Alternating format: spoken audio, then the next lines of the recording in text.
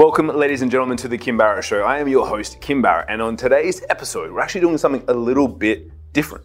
So this is what we call our Mogul series. Now, the Mogul series is where we speak to people that are becoming moguls in their industries. And of course, they got to be working with us to become moguls, because I mean, how else is that going to happen, right? So today's episode is the amazing Miss Stephanie Gorton. So we're going to break down a little bit of her journey, what she does, how she helps people, and what she's experienced over the last couple of years in growing her businesses. So this is an episode that you will not want to miss, but let's jump into the show.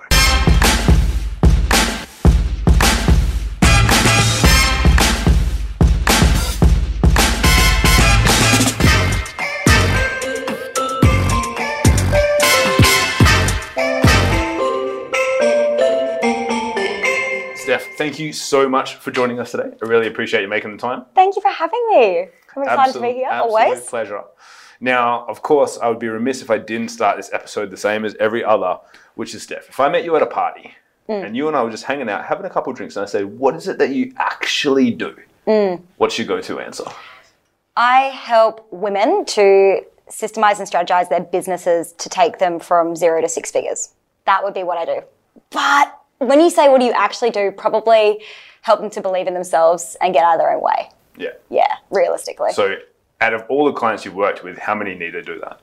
How many need to? Yeah. All of them. Yeah, all of them. Yeah. They're all in their own ways. They're all making up stories about why they can't do something or why they're too scared or who's going to judge them or whatever. Yeah. Yeah. Yeah. Cool. I love that. So paint, like, for everyone that's listening, paint them a little bit of a word picture, right? Because you didn't always do that. No. Right? You didn't just wake up, come out of the womb and be like, I'm just going to help people get out of their own way and create businesses. And Definitely not. Yeah. Definitely not. Yeah. Okay, cool. So, I mean, like, how far back do I go? So, well, because obviously you would have done, well, you tell a bit of the story. So, All right. when did you start in business? Yeah, What was cool. that business, and then what was the transition like? Yeah, sweet. So I worked a corporate job for forever and didn't realize really that entrepreneurship was something that anybody could do. I thought that you had to be special to have a business and to be a business owner.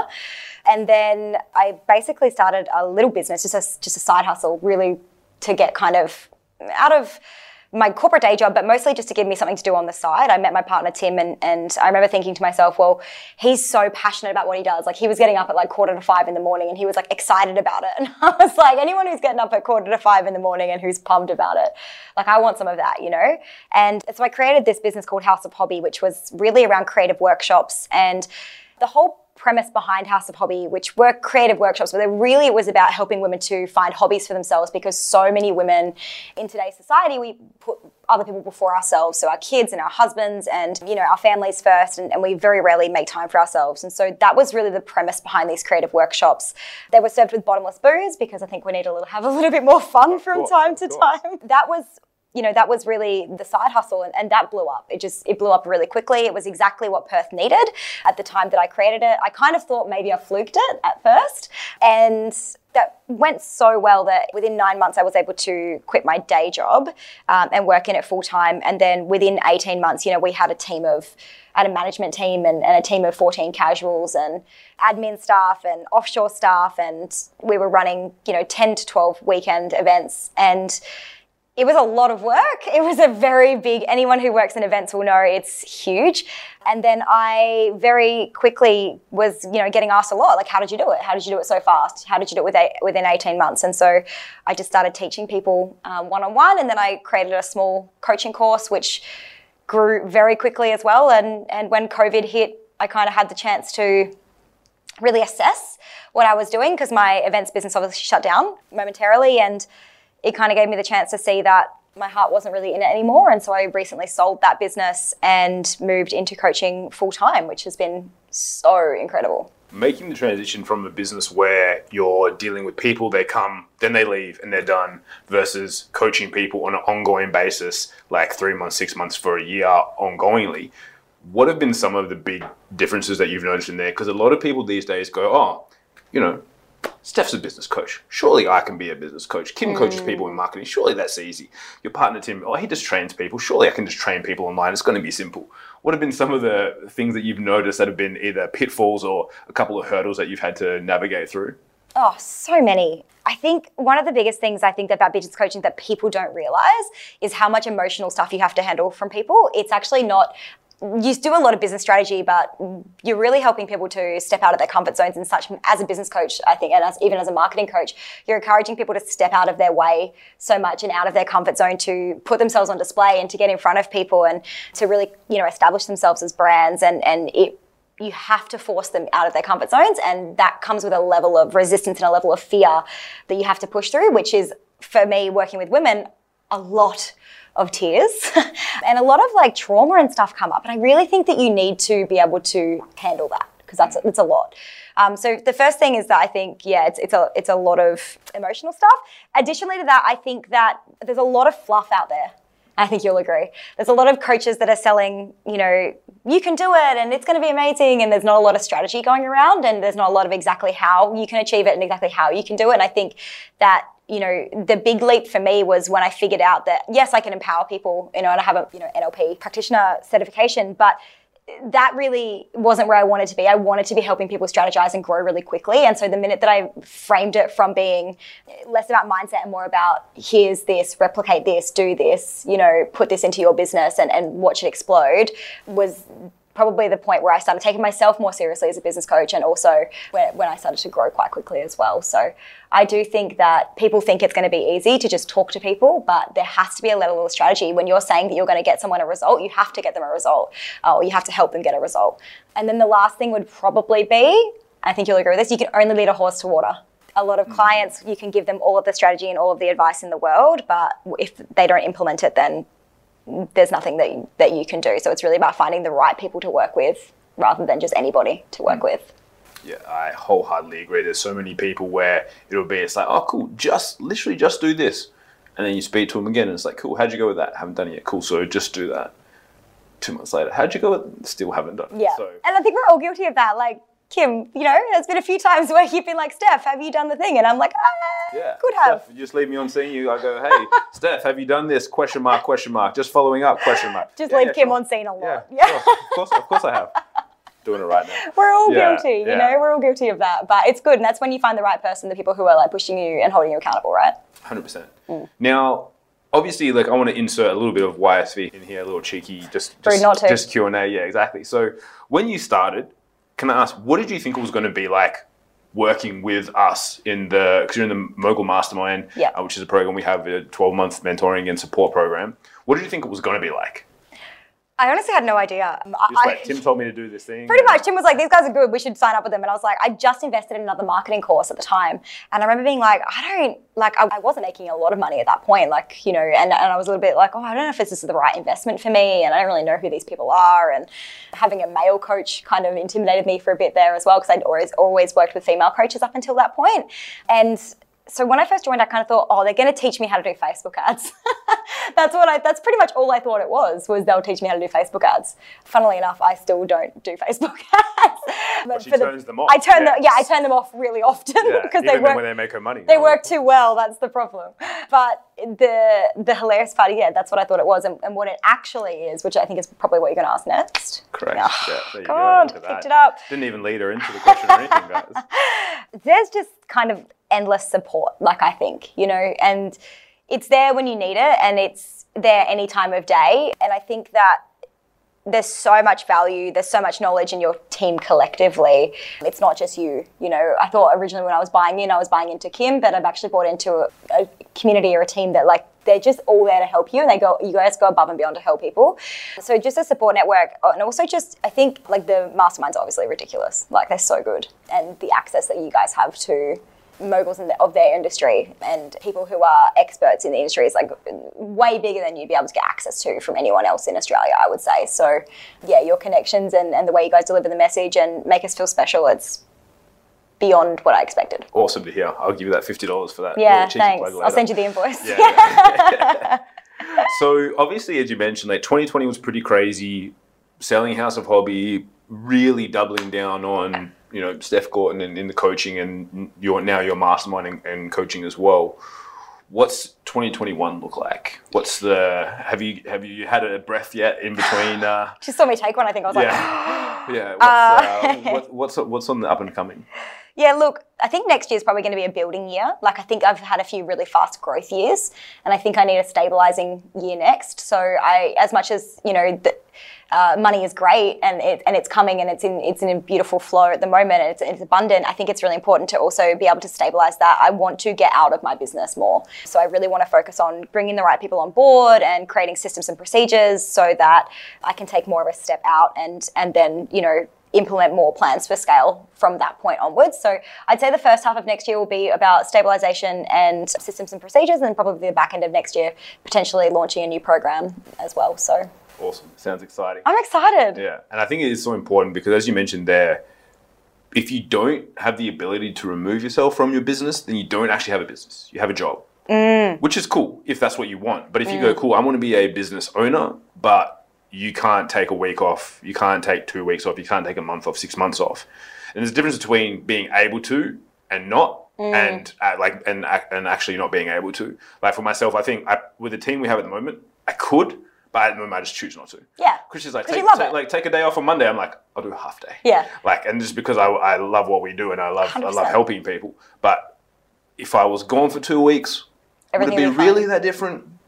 Not really. Probably actually more would get done because I wouldn't come up with crazy new ideas and chuck them at the team. 100%. Right? I'm like, yeah, cool. We're going to do a Hot Mogul series podcast interview with Tim and Steph, guys. Get the room ready. Hurry up. Yeah. Last minute. Yeah, they could have just been taking their time. So I wholeheartedly agree. And I think it's for everyone. If you do want to become a business owner, that's a huge and important goal for you to be able to focus on, because otherwise, I said, you just have a job. And if that's what you want to have, awesome. But, don't let that kind of fool you and be like, oh yeah, I have a business, which is great, and then wonder why I have a business, I want to start it because I want to have so much freedom and be able to travel the world and sit on the beach and drink coconuts. And then you're like, why can't I go to the beach and drink coconuts? Now I have this business that I thought this working. Yeah. And the crazy thing is, I get so many clients come to me, and you're so right, because they come to me and we call it I get a lot of virtual assistant clients and things like that come through, and they think that by creating their, quitting their day jobs and moving into these, virtual assistant roles, they're like, I'm creating the freedom. And I was like, you end up just creating a prison, but you've built it. Like, you build yourself your own prison to be stuck in that, you might have more money, probably only slightly more, but you're still trading time for money.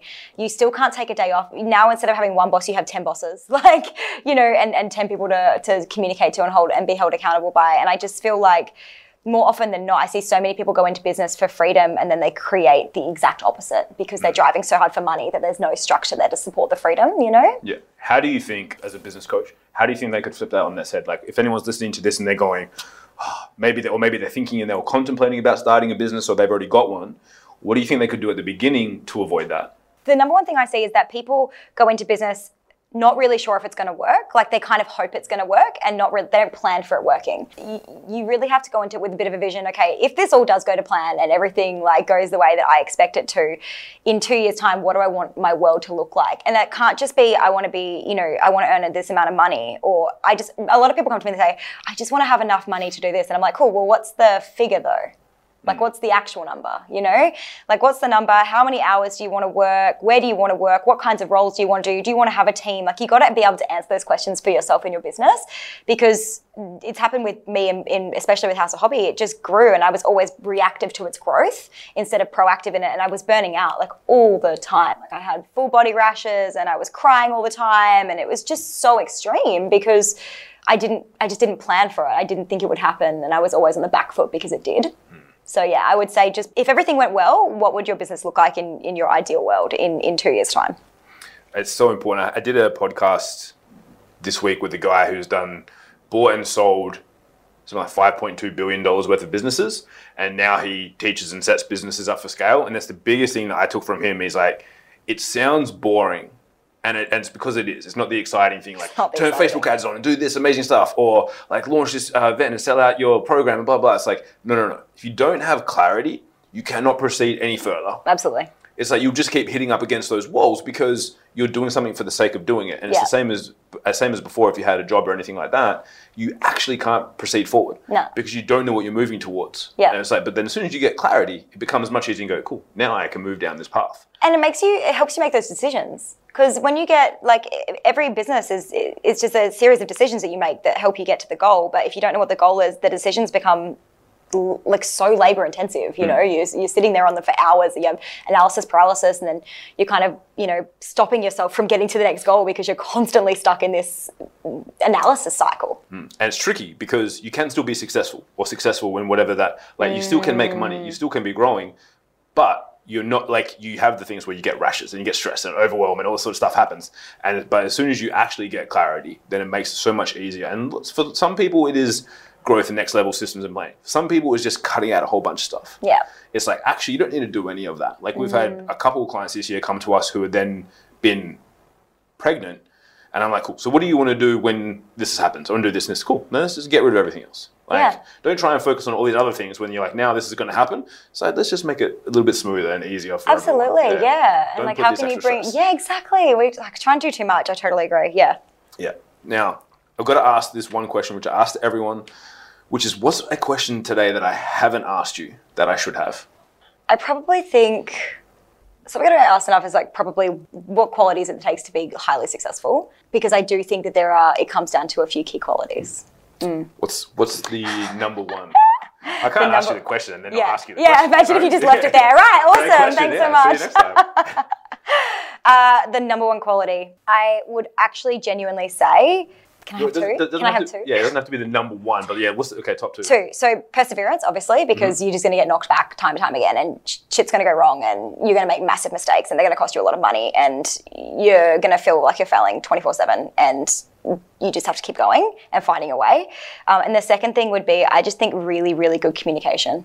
I really think it's such an underrated skill set to have in today's day and age, being able to communicate with your clients, being able to communicate with your team, being able to communicate with your partner.